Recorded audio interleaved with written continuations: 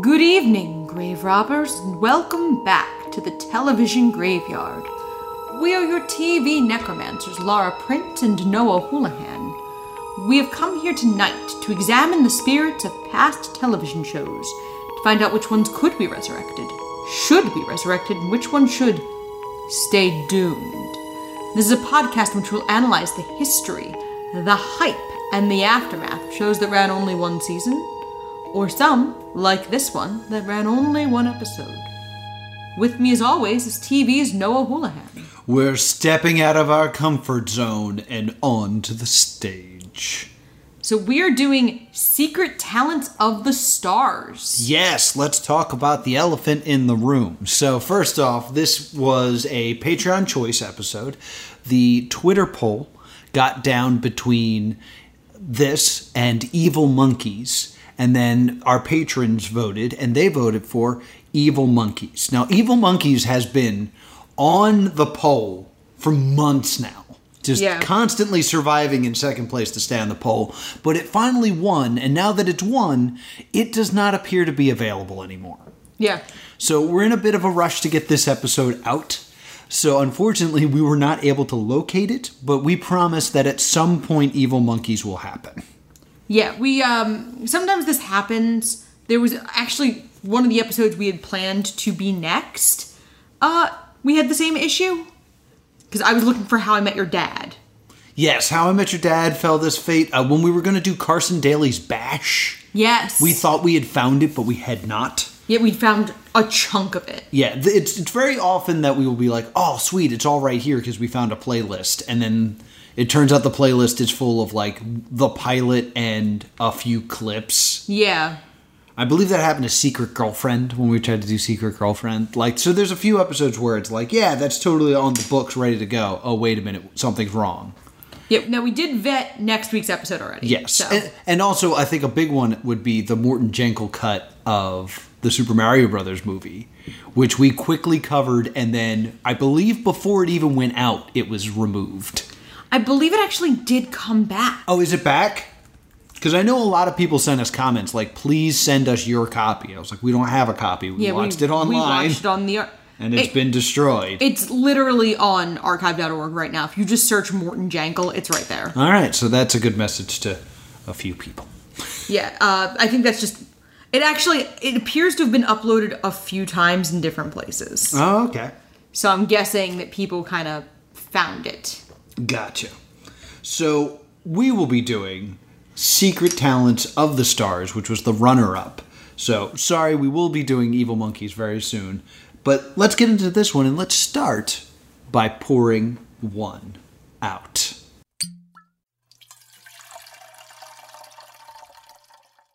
What do you got there, Laura? I have the Sacha Cohen.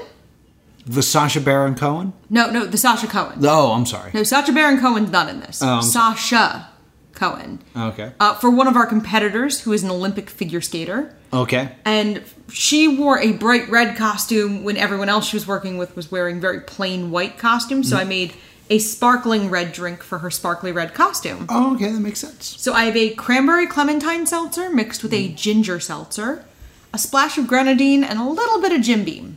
Very nice. How is it? Oh, Jim Beam, eh? It's good. Like, there's a lot of sweetness in the grenadine and the two seltzers. Yeah. Because I did, like, it's a Franken-seltzer. I kind of took a can of seltzer and some Mixed Trader it. Joe's seltzer Yeah. and made my own seltzer. Very nice. It's very, it's stormy tonight, and it's a very... It is very stormy. It's a very nice, like, autumnal beverage with the cranberry and the ginge. I went into my secret stash of alcohol, and I always have a few of these hoarded away. So I was like, since it's about secret talents, I'll take something from my secret stash. And I'm drinking a Troegs Mad Elf. Aged minimum 1 year, possibly 2. Yeah, it comes out once a year, and I keep them. I really regret, I used to have one with the old label on it. Yeah. Which it used to have like a more cartoony character on it. And I drank that one. And I really wish I had one of those to go along with my collection of these. But yeah, I'm drinking a Mad Elf in October. So. Well, what's funny is that's usually around now is when I start looking for Mad Elf. Mm-hmm. because I usually get, to talk about our real lives for a second, my mother traditionally buys you a 6-pack of Mad Elf on Thanksgiving. Mm-hmm. So we're actually in that phase where we'd be kind of starting to look for it right around now. So it'll probably pop up soon. But yeah, if I'd looked, I didn't go to the liquor store today. Yeah. But they might have had it if I had. That's at least 1 year aged. Yes. Probably more. Maybe more. Yeah, this is a fine aged beer.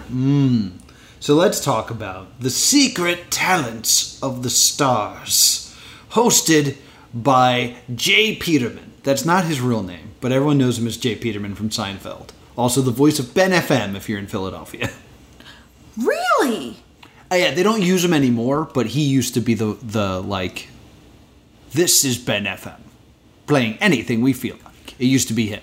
Oh, I really didn't know that wasn't him. It's O'Hare is his name. His last name is. I want to say it's Sean O'Hare. It's John O'Hurley. John O'Hurley. He also used to host The Family Feud. That I did know. Mm-hmm. I did not know he was the 95.7 voice. That's fun. Yes.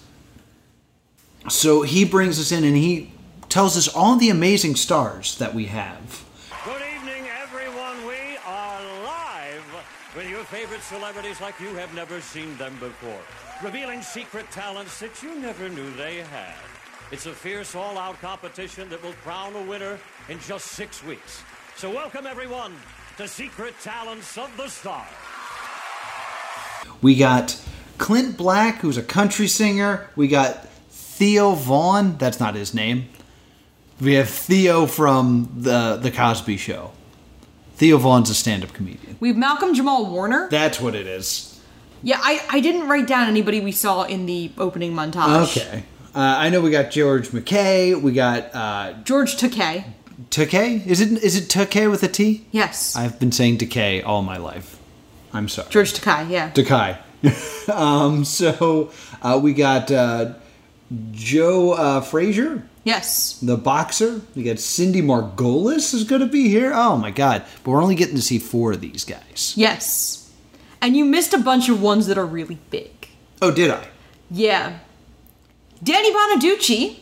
Danny Bonaducci does not appear in the opening. Yeah, but he was supposed to be maneuvering a unicycle with Ringling Brothers Barnum and Bailey Circus. Oh my God. For those of you who don't know, I can unicycle. So I would have loved to have seen this. Ben Stein. Ben Stein? Dancing the Jitterbug. No way. And I've saved the one that's going to affect you most for last. Someone was going to be salsa dancing. Oh, the salsa. Woo! Ric Flair? Yes. Ew. Yeah, I think they wanted to keep him away from poor Sacha Cohen. Yeah, that's probably for the best. And poor Bridget Marquardt. Yeah. So, those are not going to be people we get to see in this here pilot episode. Yeah, we don't get to see that many people. Yeah, we only get 4. Yes. We start with Sacha Cohen. Yes. She is an Olympic silver medalist in figure skating. Mm-hmm. She, I believe, is one of the last... There was a time when U.S. women's figure skating was dominant. Oh, yeah, Christina Yamaguchi and stuff. Yeah, Christy Yamaguchi, Tara Lipinski. Mm-hmm. Oh, my God. Tanya Harding. Nancy Kerrigan. Mm-hmm. There was a time when the female figure skaters were household names. Yeah, there was a time where figure skating was, huge. Because Fox used to do, figure skating specials. Yeah. I remember figure skating Battle of the Sexes was a real thing that I watched and was excited for.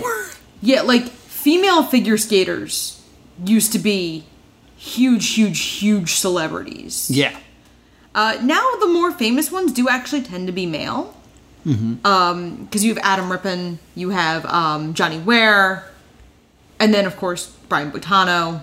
Yes. Who I think Brian Boitano is actually a little older because... Yeah, I remember there was a guy that used to be able to do backflips.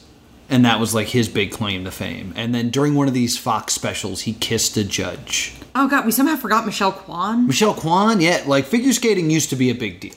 Yeah, in the 80s into the 90s, Now, that being said, Sasha Cohen was the U.S. champion in, for years. Yes. So we are going to see her hidden talent of the stars, which is contortion. Yeah, she's extremely flexible. And I found this kind of funny.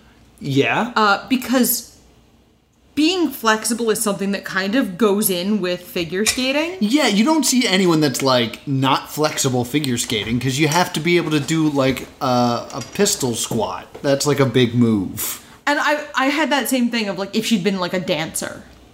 Or if she was doing some kind of dance performance. Mm-hmm. It would have been similarly not surprising, because it's something her figure skating career would have really prepared her for. Yeah.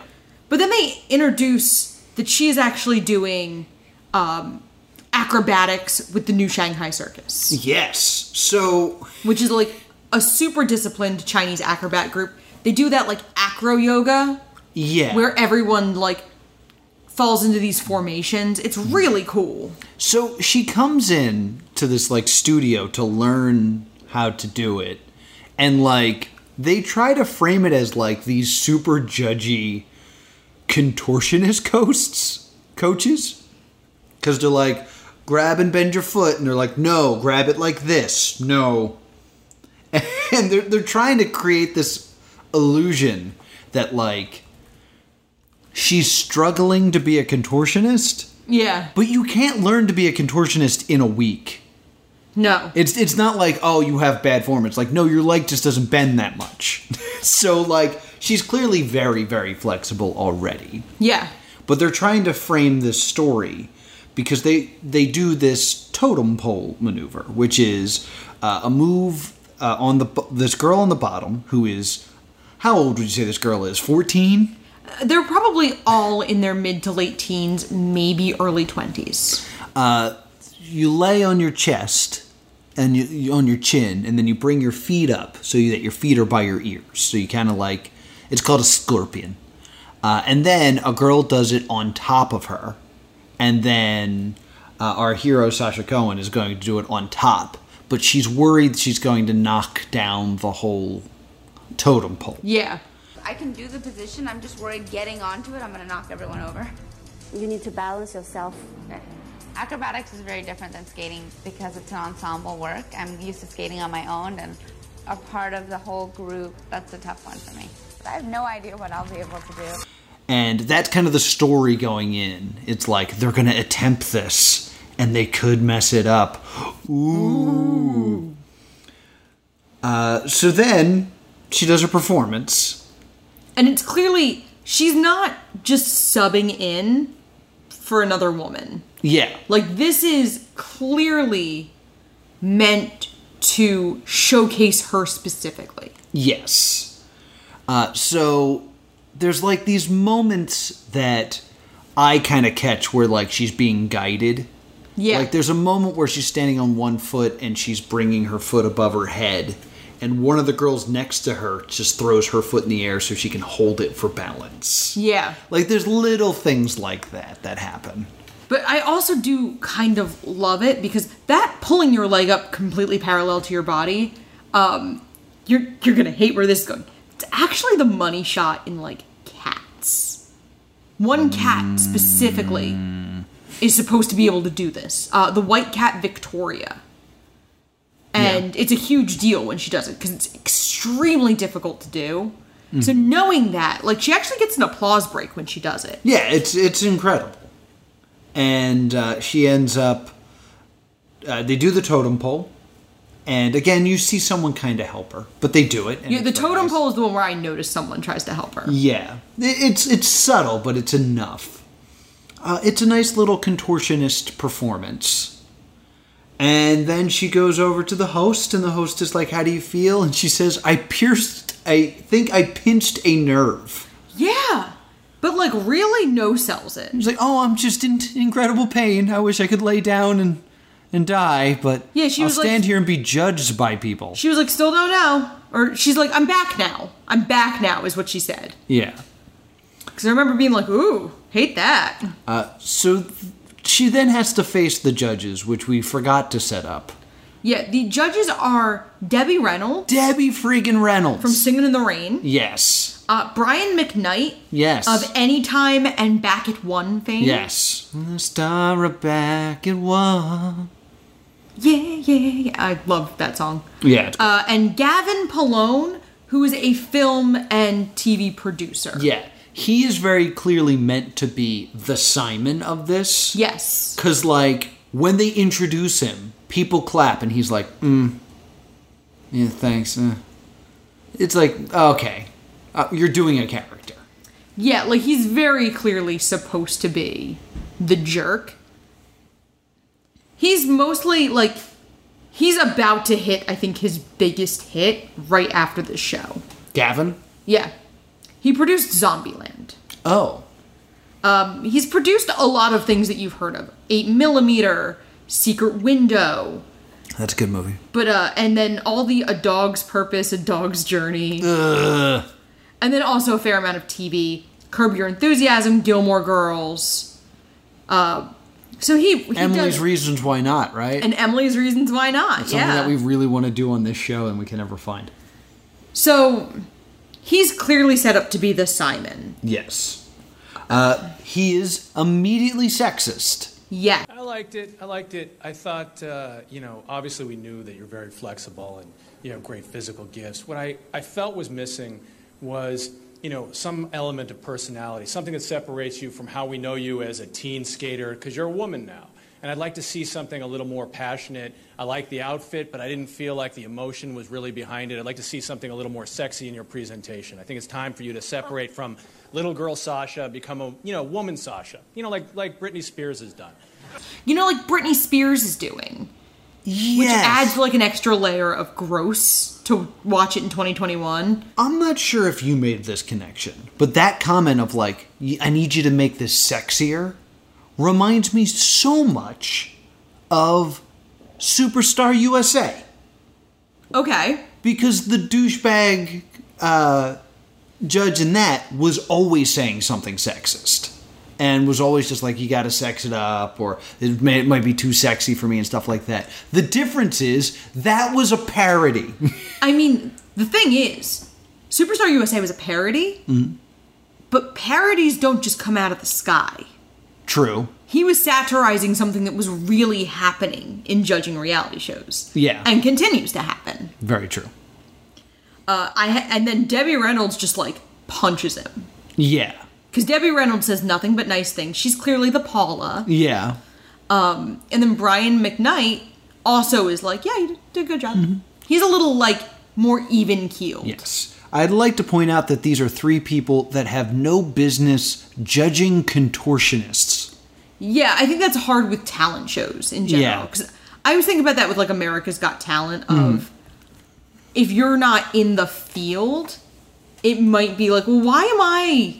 What right have I to be doing this? Right. But if you have someone like Penn and Teller Fool Us, who were Penn and Teller to judge magic? Exactly the right people. Yeah, exactly the right people. So then our next celebrity Yes. is George Takei. Yes! From Star Trek fame. Yep, best known as Sulu. Yes. Now best known by anyone who's not a Star Trek person as a very big Twitter account. Yes. He's like an internet personality more as much as he is a Star Trek personality at this point. And his secret talent is that he sings country western music. He always says country western. Yes. He never says country, which I think is very fun. Yeah, that's interesting. Because he's a little older. True. And he goes... And George, right next to him. Most people know me as Hikaru Sulu from Star Trek.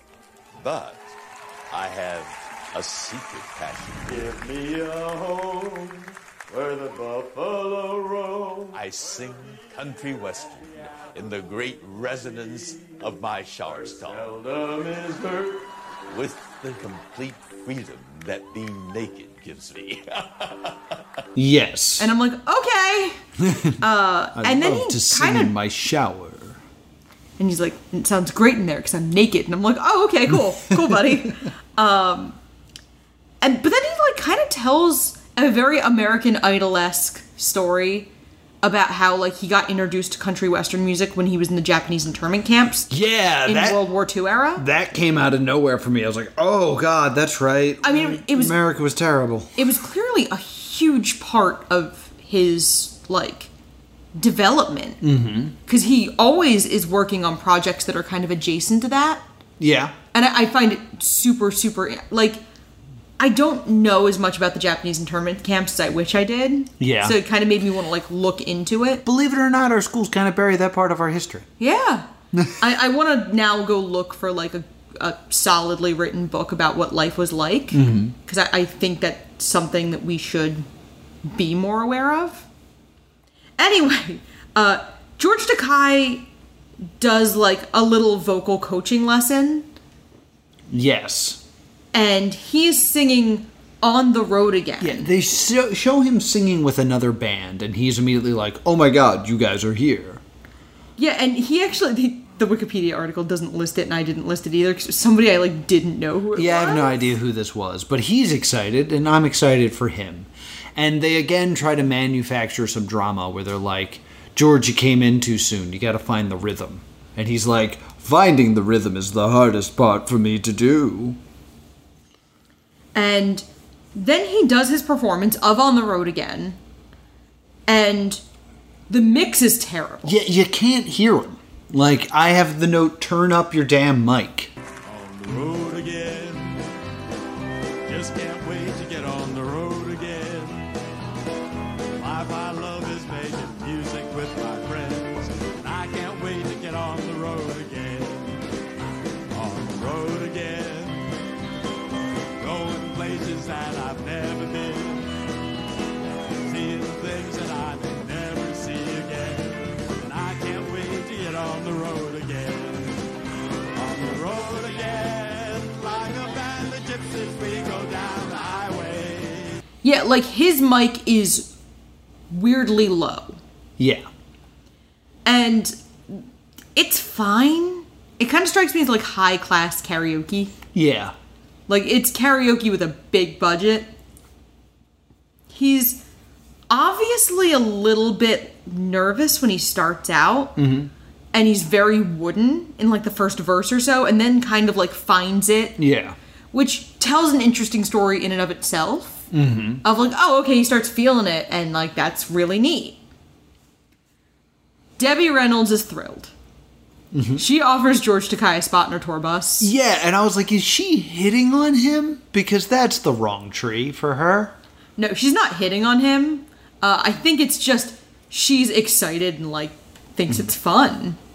Yeah. Like, Debbie Reynolds is so iconic in her own right that, like, think about it. There's a certain demographic where the Debbie Reynolds, George Takei triumvirate just prints money. That is true. And then Brian McKnight, like, is similarly complimentary. Yeah, he has a bit of a backhanded compliment at one point. Yeah. He says something... George, you may not be the best singer in the world, but what you do have is that you have a passion for what you are doing. And in a lot of cases, I'd rather have that than somebody who can really sing who isn't passionate about what they're doing. So I really appreciated what and you stayed on the key the entire time. And I was like, ugh, that wasn't really a compliment. And then Gavin gets his chance to be saucy. And is like... Yeah, well, you know, I guess as country and western styles go, that's sort of the Brokeback Mountain version of it. And that's good. That's good. No, I like that. It's alternative and good. It was, you know, it's your voice that I think kind of sucked. And I think that, I mean...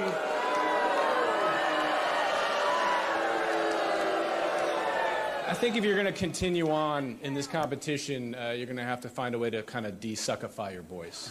And then he makes a Brokeback Mountain joke. Yeah, and the crowd boos him, and you watch George Takei die inside. I get it. And, like, that crowd was probably told to boo him. But, like, we don't need to make this about George Takei's sexuality right now. What are you doing? You're being an asshole. And, like, that line was written for you. So, like, there's just a line of assholes around this show. And George Takei actually says, like, he was offended. He should be. It's offensive. He did an interview, and he said, like, he really didn't care for that remark. Yeah. De-suckify is such a useless critique. Yes. Because it's not, hey, you need to work on your vocal tone, you need to work on your timing, you need to work on your support. It's you have to de-suckify your voice. So you can see why George Takei is like, what the hell? Yeah. I'm doing your show. Like, Yeah. I'm not a contestant. Because this is something else I want to point out. The way the show works is 2 of these 4 people will move on to the semifinals in 2 weeks. And then hopefully they'll move on to the finals in 6 weeks. No one ever mentions a prize. No. And to me, I was just like, well, why do you want to be on this show if you're going to try something that you're not normally good at and then be ridiculed for not being great at it? Yeah. And then come back and do it again? That doesn't sound fun to me.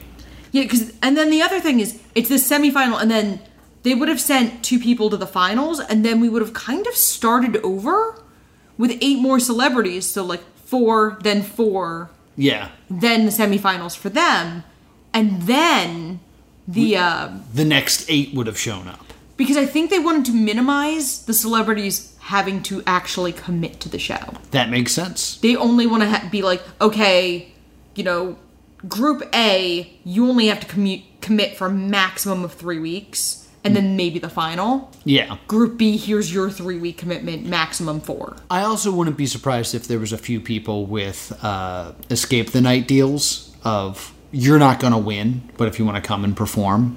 Yeah. Yeah. You know, this way you only have to be there 1 week. Yeah, have we talked about that on air at this point? I feel like we talk about Escape the Night a lot, but yeah. We did find out that some of the contestants on Escape the Night knew they were going to die because they couldn't be there the next day. Yeah, they had, they essentially had, like, brief appearance contracts. Yeah. Like Shane Dawson was always going to die no matter what in that first episode. The girl we liked from season 2? Liza. Liza, yes. We knew Liza was going to be gone on that episode. That's why her death is, like, weird. That's why her death is, like... shoehorned? I was going to say kind of bullshit. Yeah. My favorite female characters in seasons 2 and 3 die in such bullshit ways. Yeah. Justice for Sophia. Justice for Sophia. Still mad. Sophia's one of the only ones I actively watch to this day. Because of that show. Yeah, so it worked for her. So then next, we're halfway through. We're getting Clint Black. Yes. Who is, I'm not sure if you realize this, an evil cowboy. Oh my god. Because he is wearing a black cowboy hat. And that's, like, really part of his look. Yeah. Like, you could honestly make the case to me that Mike from Kid Nation was cosplaying Clint Black. Yes. Like, if you said, like, oh, Clint Black was one of his heroes growing up and he was dressed like that because of him, I would have been like, that tracks. Mm-hmm. So he wants to do stand-up comedy. Yes. So he gets a tutor. And it's Gary Shandling, who is one of my favorites. And is not having any of this. Well, that's Gary Shandling. I know, but it's funny. And Gary Shandling, I think he has the best line in the whole show. Because we hear Clint, like, showing him some of his material that he plans to do. And Gary Shandling goes... This is probably a last-minute question. Do you have any other secret talents? That was the only part of the show that got me, like, to really, really laugh. Oh, it's very funny. But again, it's filmed, like, as if that's not a joke. It's filmed very seriously. Yes. Like, oh, this could be terrible. Oh no. So, I brought up before, these are not judges that can really have any business judging contortionists. Yeah. When it comes to singing, sure, they can judge George Takei. I I wouldn't say that these are good comedic judges. No. But sitting here on the couch watching this are two great comedic judges. So let's really break down. Yeah, I'm a better judge than... this is not something that's widely known, but my judginess is what got me into comedy. Yeah, this is very true. Go ahead, tell the story. It's good. So, when you and I...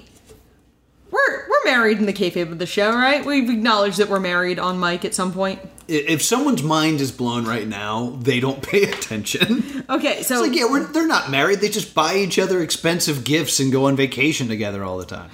And had no interruption during lockdown. Yeah. Everything was completely normal on the podcast. Yeah. What good friends they must be. They were roommates. Anyway, so when you and I started dating, I would go to open mics with you. Because that's how much I liked you. Yes. And we saw some comedians who were less good. There were some really great comedians at your open mics. And then there were ones that were less good. And eventually I hit this part where I was like, I could do this.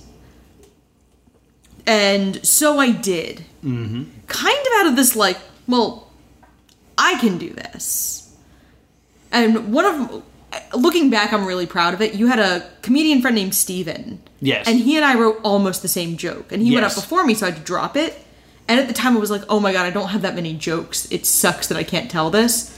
And then later on I was like, I'm really proud that I had parallel thinking with someone who I respect and think is really good. Yeah. But yeah, I got into it out of spite. Yeah, if you weren't so bad at comedy, who knows where Laura would be right now? Corey Castle. Whoa! I was not going to name any names. It wasn't Corey Castle. I named the one comedian that I thought might actually listen to this. Mean. Anyway, Corey Castle's very funny. In any case, let's break down Clint Black's stand-up here. He starts with this bit about how he used to do stand-up in the shower. Yeah, which is weird because we were just coming off George Takei doing almost the same thing. Almost the same bit. And then he's like... Yes, it's true. I've never done stand-up comedy anywhere before this, except in my shower, of course, which is where it sounds the best, I think. My shower only seats 6 people comfortably. Last night, completely sold out. I'm very happy about that. Was a clean show. And unfortunately, I did have one heckler. I hit him with a loofah, exfoliated him. Yeah, it's all this stuff that's like the idea of... Like, I could see how he wrote this joke. I practice my jokes in the shower. There's no audience in the shower. It would be funny if there was an audience in the shower. And then keep going, keep going, keep going. Yeah. The thing is, and I always say this, jokes about comedy usually don't work unless you're doing unless you're doing comedy for comedians. Yeah. Which you don't want to be doing. Like, the idea is eventually normal people want to see you, not the other comedians that are there. So, this whole joke, it's like, no one can really relate to it. And it's like, kind of funny to think about. But like, I think it works better as a sketch. Yeah. You could see it. And it goes on for way too long. And then the other joke he does is about how comedy comes from pain. Yes. So he talks about how he was trying to come up with comedy, so he ran into a tree. And so how am I going to come up with comedy? So what I did is I ran my head really hard into a tree. Very painful. And at first I'm thinking, this isn't funny at all. But later on, at the hospital, while I was on the pain pills, I did feel funny. What a terrible way to get to that punchline. Yep. Like, you could have done so many other things. Like, I was walking around looking for something to make a joke about and wasn't looking where I was going and ran into something. Or, a lot of jokes start with a guy walking to a bar. So I ran into a bar as hard as I could. But ching. At least it's a joke. Yeah. Like, this is such a long setup to get to a terrible punchline that you need something to get to that punchline. And again, you're writing jokes about comedy again. And it's a shame. He probably would have some really... He would have been better off telling a funny story about something that happened in one tour. Yes! Because I'm sure, like, Clint Black has traveled America up, down, and sideways 100 times. I'm sure he could thoroughly entertain and make me laugh for 2 minutes. Yeah. Because he's seen more of the country, he's dealt with more people, he's had a lot of experiences. Yeah, and he could easily write 2 minutes based on, I mean, when we used to go to Helium, there were people... I was going to bring this up, go ahead. There were an evening with. Yes. We watched Mick Foley and we saw Joel McHale. Yes, an evening with Joel McHale and an evening with Mick Foley.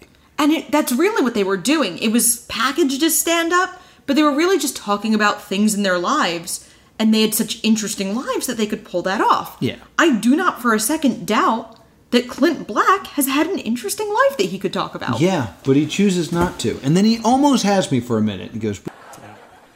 You know what I can't stand? Those TV shows where people compete and America votes. You know what I'm talking about. Which I was like, oh, it's funny because that's what he's about to do. But that's also a great setup. And it's something that would engage the entire audience. Like, that type of setup is great because it reminds me of our comedy. Where a setup like, so, the PlayStation 5 came out. You know works in the scenario because we know we're at a video game convention. We were just at Too Many Games. He knows that he's performing on a reality show where the audience gets the vote. So he knows his audience is invested in whatever the punchline is coming up next. Yeah. He doesn't have one. Yeah. He just says, vote for the comedian. Goodbye. For some reason... the judges really like this. Yeah. Like, even Gavin is like...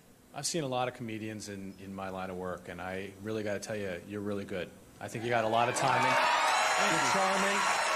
I think the jokes could use some work, and that could just come with time and maybe a little help, and maybe you could go reach for a little more edge in the jokes. But I got to tell you, you are really a charming guy, and I think you have a future in this. Yeah. And, like, Brian McKnight calls him a natural. Did they watch the same set I did? And I feel like I have cut stronger jokes from sets. Mm-hmm. Because for every joke you see one of us tell on stage, there's at least one that never quite makes it to being on stage. Yeah. Because, like, I always say, this is a little exercise I do, is I'll run through my set, and then I will run through just the punchlines of my set. And the length of my set should not go down that much. If it goes down substantially, that means my setups are too long. Yeah. This dude had almost no punchlines. Yeah, it's tough. So, yeah, I hate this. And, like, I know I'm making fun of the judges for judging for judging poor George Takei, who's not a singer who's singing. But, like, I'm being extra cruel because of how nice the judges are to him. To the point where I'm like, oh, is this just rigged? Do we already know he's coming back? Yeah, like, it feels very weird. He has great stage presence. Yeah. Because he's a natural on stage. Because he's been playing music. He can speak to a crowd. He's not scared of that. Yeah. If he had stronger jokes, he could have walked away with this pretty easily. Yeah. So that reminds me, is we haven't really brought this up. Our host goes to commercial break every time saying, did you like that? Then vote for it. Go to cbs.com/vote. And you can vote right now for Clint Black. Then we'll go to commercial, and then we'll come back, and he'll say, the voting window is closed for Clint Black. Implying that you could only vote during that commercial break, and you could only vote for the person who just performed. Which makes me immediately go, well, how did the voting work? Yeah. Like, did you give them a score out of 10? Was it, yes, I like this person, no, I don't? Like, they never explain the scoring. Now, what's interesting is because of time zones, the West Coast doesn't get to vote live. Oh, so they didn't get to vote at all? Yeah. Interesting. So, like, there's a significant part of the country that gets no vote. Wow. That's something I had not considered. It's why you don't usually see shows that run in real time like this. That's why you usually get the results show. Right. So that, like, a Dancing with the Stars can do their voting over, like, Monday and Tuesday, and then their elimination episode's Wednesday. Yeah, gotcha. That's also why the last clue of Push Nevada was given out on Monday Night Football, because it was live for everyone on all coasts, so everybody got an equal time to check that out. Check out our Push Nevada episodes. Our Push Nevada episodes are fantastic. Yeah. So then the last person we see is Maya. Yes. Who is a pop star. Mm-hmm. She is a tap dancer. She's going to do some tap dancing. And it's really good. She kind of, like, we see home movies of her dance recitals. Yeah. Because she wanted to be an entertainer, so she grew up doing the Trinity, the jazz tap ballet that you have to do when you're in theater. And she talks about how she had to give it up when she got a record deal. But that's why she's always been such a strong dancer, is because she's been dancing her whole life. Mm-hmm. But you don't think of pop stars as tap dancers, because tap is really just a musical theater field at this point. There aren't a lot of people who just do tap. Right. When I think of, like, recent... Who is, like, currently a huge tap dancer? Sutton Foster. Yeah. Like... But it would all be musical theater. So, we don't really see her train, because we don't need to. Yeah, because it's actually her hidden talent. So she does this routine, and the choreography is kind of poor at the beginning. It's not very showy. Like, but then it builds. It builds, and it's also shot poorly. Yeah. Because when it's shot well, you can see that Maya is killing it. But it's shot so badly you can't always tell how well she's doing. Right. So the way we see it at home really does her a disservice. Absolutely. She is way better than the camera work is really giving her. It's very Sid Charisse. Like, she's fantastic.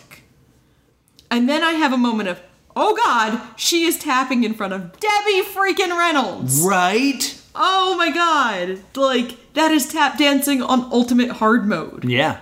And she does a great job.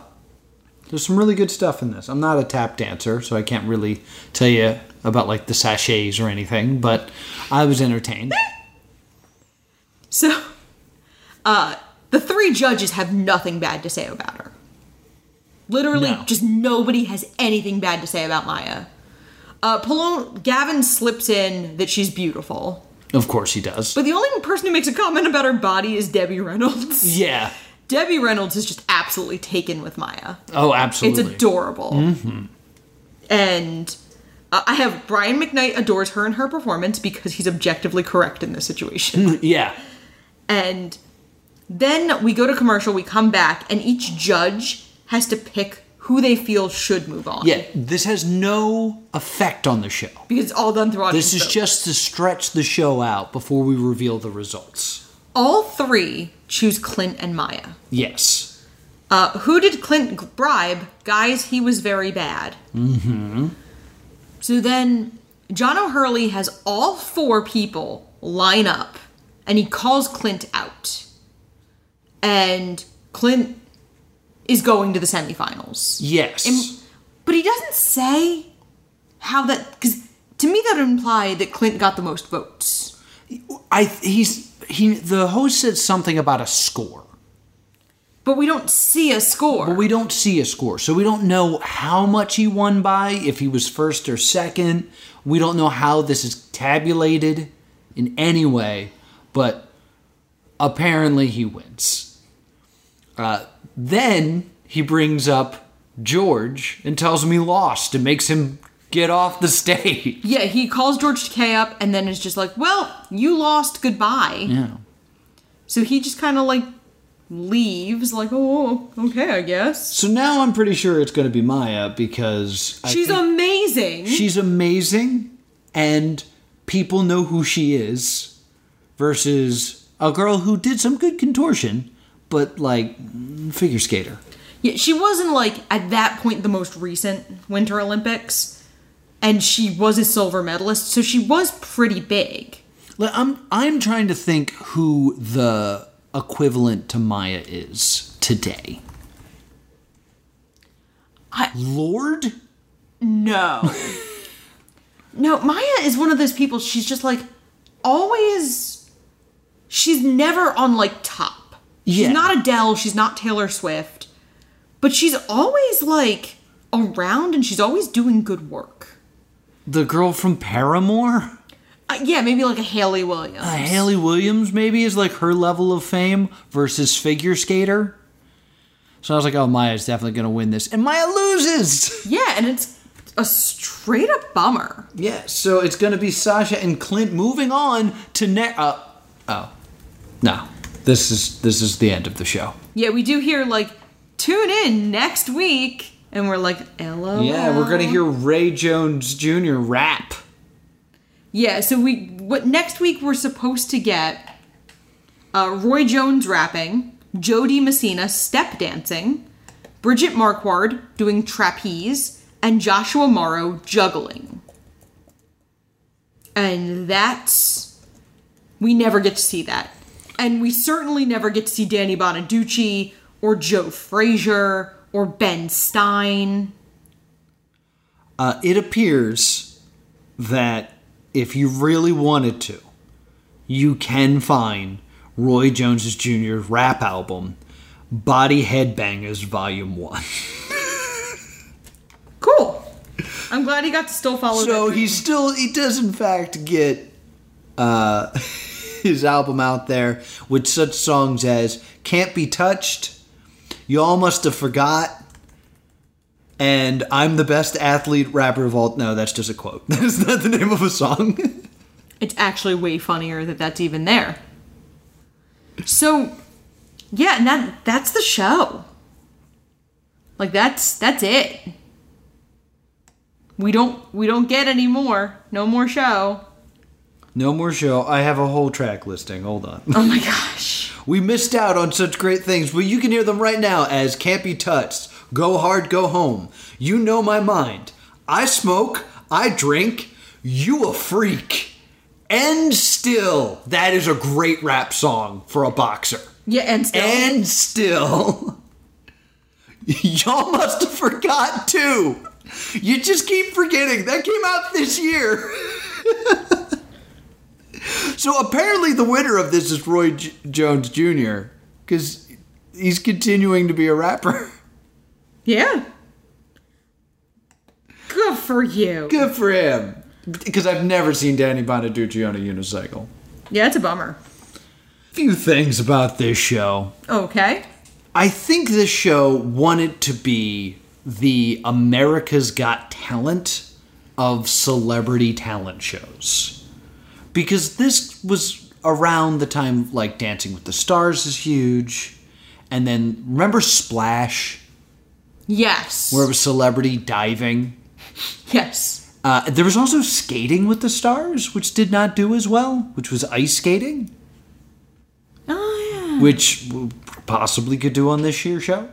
So I think they wanted to have it be, let's do a bunch of weird stuff. The thing that I don't really get is, could you imagine seeing Danny Bonaducci on a unicycle for 3 episodes?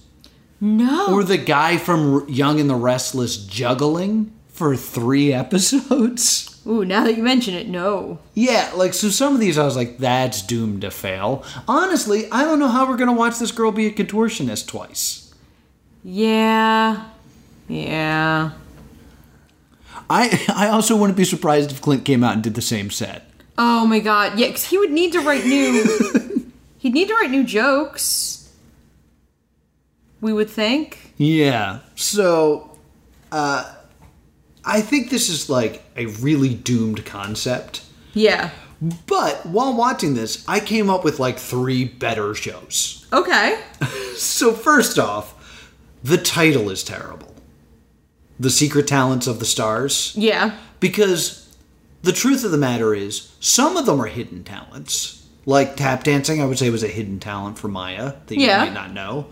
But George Takei just liked country music. Yeah. It's not like, yeah, I'm an amazing country singer. It's like, nah, it's just a thing I like. So, what I think I would like to have seen more is, I really like the line, stepping out of your comfort zone and onto the stage. If they called it something like that, or something like Triple Threat, you took the same, like, 16 or 8 celebrities, and every week they all did the same talent. Oh my god, so everyone had to do stand-up one week, everyone had and then to it's like, next week you're all jugglers. So, yeah, like a little bit like Dancing with the Stars. Yeah, but instead of it being... But instead of all dancing. Yeah, let's just make it a new talent every time. That'd be kind of neat. Wouldn't it? And, like, you could call it something like, you know... Renaissance man and Renaissance woman are gendered. Mm-hmm. But, like, you know, who's the ultimate entertainer? Yeah. Yeah, like, and you could choose what each of them is good at for the episodes. Like, if you have a comedian, make everybody do stand-up. And so everyone's going to have an advantage for an episode. Yes, but, you know, hopefully there's, the figure skater is just like, let me make it to the ice skating episode. I'm really bad at unicycling, though. Well, I was thinking this with Dancing with the Stars, how there's a few people who always have an advantage at the beginning. Yes, 100%. I've been like a little bit following Dancing with the Stars this season because of The Miz? Because of JoJo Siwa. And JoJo Siwa. Who I adore. Yeah. Oh my god, it's going to be Horror Week next week. That'll be cool. That sounds fun. But when you look at the lineup for this season of Dancing with the Stars, you have people like Suni Lee, who is an artistic gymnast, and JoJo Siwa, who's been on tour and has had music videos, and The Miz. And these are people... Melanie C, the Spice Girl. These are people who, like, that kind of movement and that kind of schedule and that kind of athleticism are baked into what they do. Mm-hmm. And then meanwhile, you have Melora Hardin, who is Jan from The Office. Yeah. And it's not quite as baked into her life. Yeah, she's going to have a tough time. So, that's something I found really interesting, is that there's certain people who are at an advantage. So I think it would be very interesting, too, if you wanted to do this variety show, you do it like this, and the thing is, I feel like you'd watch the hidden talent of the stars for 2 reasons. One, you want to be blown away by your favorite celebrity doing something you didn't realize they could do. Yeah. It's like, oh my god, George Takei is my favorite actor. And he can sing, oh my god. Or you want to see a celebrity fall on their face. Oh, yeah. And just eat it. And no one really... And no one does either of those things, really.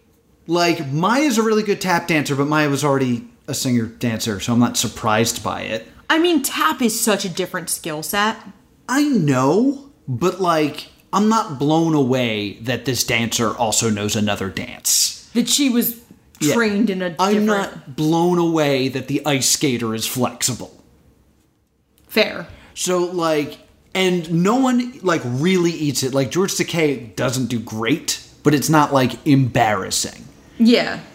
This, like... He doesn't give a Superstar USA performance. Yes. By doing it this way, where it's, like, every week, it's like, okay, now you're doing trapeze, have fun. Like, you're guaranteeing that someone's gonna fail. Someone's going to surprise you because they're all being thrown into it suddenly. Yeah. And then you kind of have this fun game of like, well, George Takei is not a really good ballerina. But next week is sword fighting, and I kind of want to see George Takei sword fight, so I'm going to vote for him. Yeah. Over Danny Bonaducci. Yeah. Like, I think it would have been a more interesting show. The other thing that clicked in my mind is Clint Black is a country music artist who performs after George Takei performs a country music song. Yeah. Why not do a show, let's call it Anything You Can Do, I Can Do Better. Where you pair two celebrities together and they kind of just and try then to... they switch. Like, if you replace George Takei with Gary Shandling, and they both came out and did the thing they were good at. You saw Gary do some stand-up, and you saw, what's his name? Clint Black do a song. And then they switched. Yeah. Oh, then you voted, like, who's the double threat? Sidebar, networks, if you're listening, give us our money. Yeah, damn it. We're just, to you. I also want to say that... No, like, that sounds like a great show. Give us money. Yeah, give it to us. Give it to us. Sponsor me. I also want to say that this show kind of reminded me of another show I really enjoyed that I'd love to do on the show at some point called The Big Moment. Okay. This was a reality show where they would give average people a week to prepare. Okay. And then in a week they had to perform something on a stage. And it was things like a unicycle obstacle course. There was one where he had to recite pi up to 1,000 digits. Oh, wow. And in my absolute favorite one, they had to train a dog to do 5 tricks in a week. Yay. So the episode started with, hey, by the way, you get a free dog. I would have just quit. And they're like, this is your dog from now on. They're like, yay, dog. I mean, I would just have quit the show right after that and never come back. Why would you do that when you could also... They don't take the dog away ever. Oh, no. I get to keep the dog forever? Regardless. Maybe also you want to win the money then. Yeah, mostly concerned about getting to keep the dog. Yeah, that's the first thing they establish. Good, I want the dog. Okay. So Sidebar, can I have a dog? Not right now. Boo. Because I'm afraid you'll quit the show. Because it seems to me you don't understand what getting a dog means. But I want the dog. I get that. But I'm afraid you'll quit the show. So, unless you have any more fun research. No, I don't. And I don't have 3 alternate shows to pitch like you did. Let's give it a verdict then. I think this is a stay tuned. Or stay doomed, rather. I was going to be stunned. Because it's just... It feels like it's that very cheaply made reality shows. This was going to fill up 10 hours of TV for less than an episode of Friends. Yeah. Like, it's just that... It's everything celebrity reality is badly made out to be. Yeah. It just... It's not fun. I will say that watching this, I enjoyed it. I enjoyed critiquing it, making fun of it, and watching it, I did. But the moment it ended, I turned to you and said, if I had to watch 6 more episodes of this for the podcast, I would lose my mind. It's very repetitive. Yeah. Because you get it's video package, performance, judging. Video package, performance, judging. And the video judging. packages are so bad. They're very, they lack substance. Yeah, it's just like, ooh, they might be bad at it. They're fine. Yeah, like, everything, it felt very rushed. Yeah. Like, we watched a 50-minute episode, and I felt like very little happened. Mm-hmm. So for me, it is also a stay doomed. Doomed. So, there's this other elephant in the room that we have to address that I haven't brought up yet. Okay. We owe our wonderful patrons the September bonus episode, which was going to be us covering Spider-Man Turn Off the Dark. Yeah. We will get to it. Yes. We are sorry. But you also get an October bonus episode, and we haven't decided what that's going to be. So let's go through our choices for the October episode.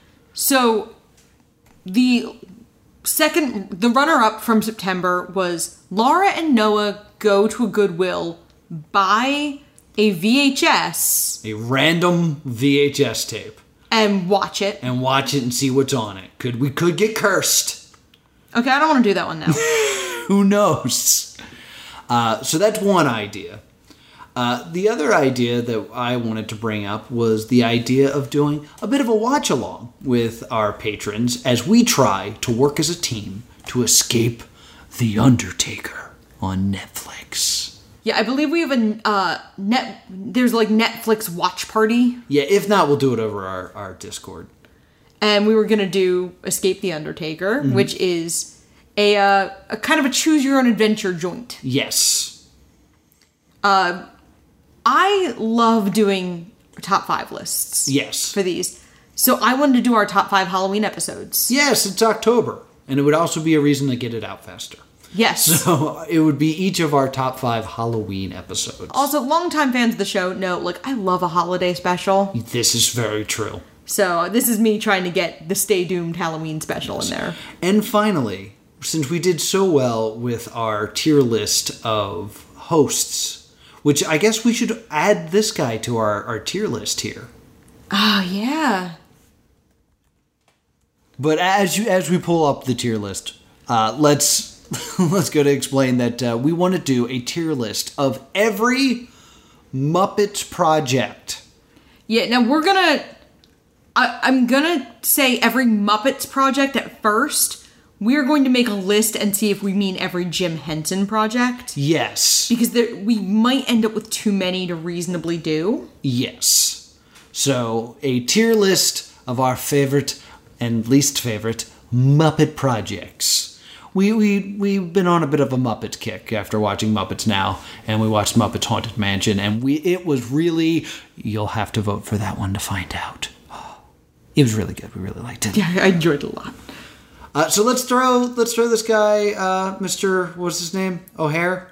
I think we're gonna put John O'Hurley in the Who? John O'Hurley in the Who category. Because he's because you can't remember who he is. Yeah, that makes sense. He's Jay Peterman from Seinfeld. And I think he is probably... Is he better or worse than Dennis Leary? Ooh. I would say he's worse than Dennis Leary. Okay, is he better or worse than Joey Graceffa? I would say he's worse than Joey Graceffa. Okay, is he better or worse than the butler from I Wanna Marry Harry? He's better than that. He's better okay, so than he's that. going to fall between Joey Graceffa and the butler from I Wanna Marry Harry. Perfect. If you want the full tier list, join our Patreon, which you can do right now at patreon.com/plus2comedy. What are we watching next week? Okay. I almost forgot to ask you. So next week, we are doing a Lost Media about Lost Media. Oh, Inception! We are doing the pilot episode of Cartoon Lost and Found, which aired 32 years ago this very night. Oh. Bah, bah, bah. You mean tonight, not the night that this goes up? Or? Yeah, I mean okay. the night we're recording it. Okay. It's hosted by Adam West and it aired on Nick at Night. Cool. So this is going to be a quick pilot. We wanted to get this out for you guys. And this should be dropping right in the middle of the run of Smut If. Yes! Be sure to come see us online of Smut If. Smut If is a adult fan fiction world championship. If you're listening to this the moment it dropped, it might actually be happening right now over on Plus2 Comedy on Twitch. That's twitch.tv/plus2comedy at 8 p.m. Monday, which if you're hearing this, you've already missed, Tuesday and Wednesday.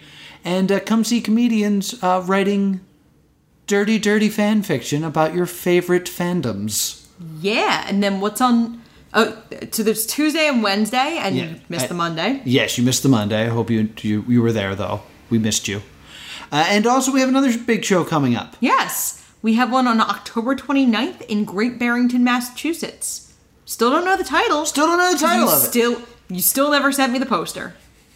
But it's going to be funny. So come see us at Miller's Pub in Massachusetts. In Great Barrington, Massachusetts. Where can people find us? You can email us at thestaydoomshow@gmail.com or on Facebook and Twitter stay doomed. And if you are desperate to see Danny Bonaducci on a unicycle, I'm at +2 comedy. If you understand why it's terrifying to tap dance in front of Debbie freaking Reynolds, I am at Bean Bunny Lives. Yes, new handle. Yeah, Kirk Thatcher, you know what you did.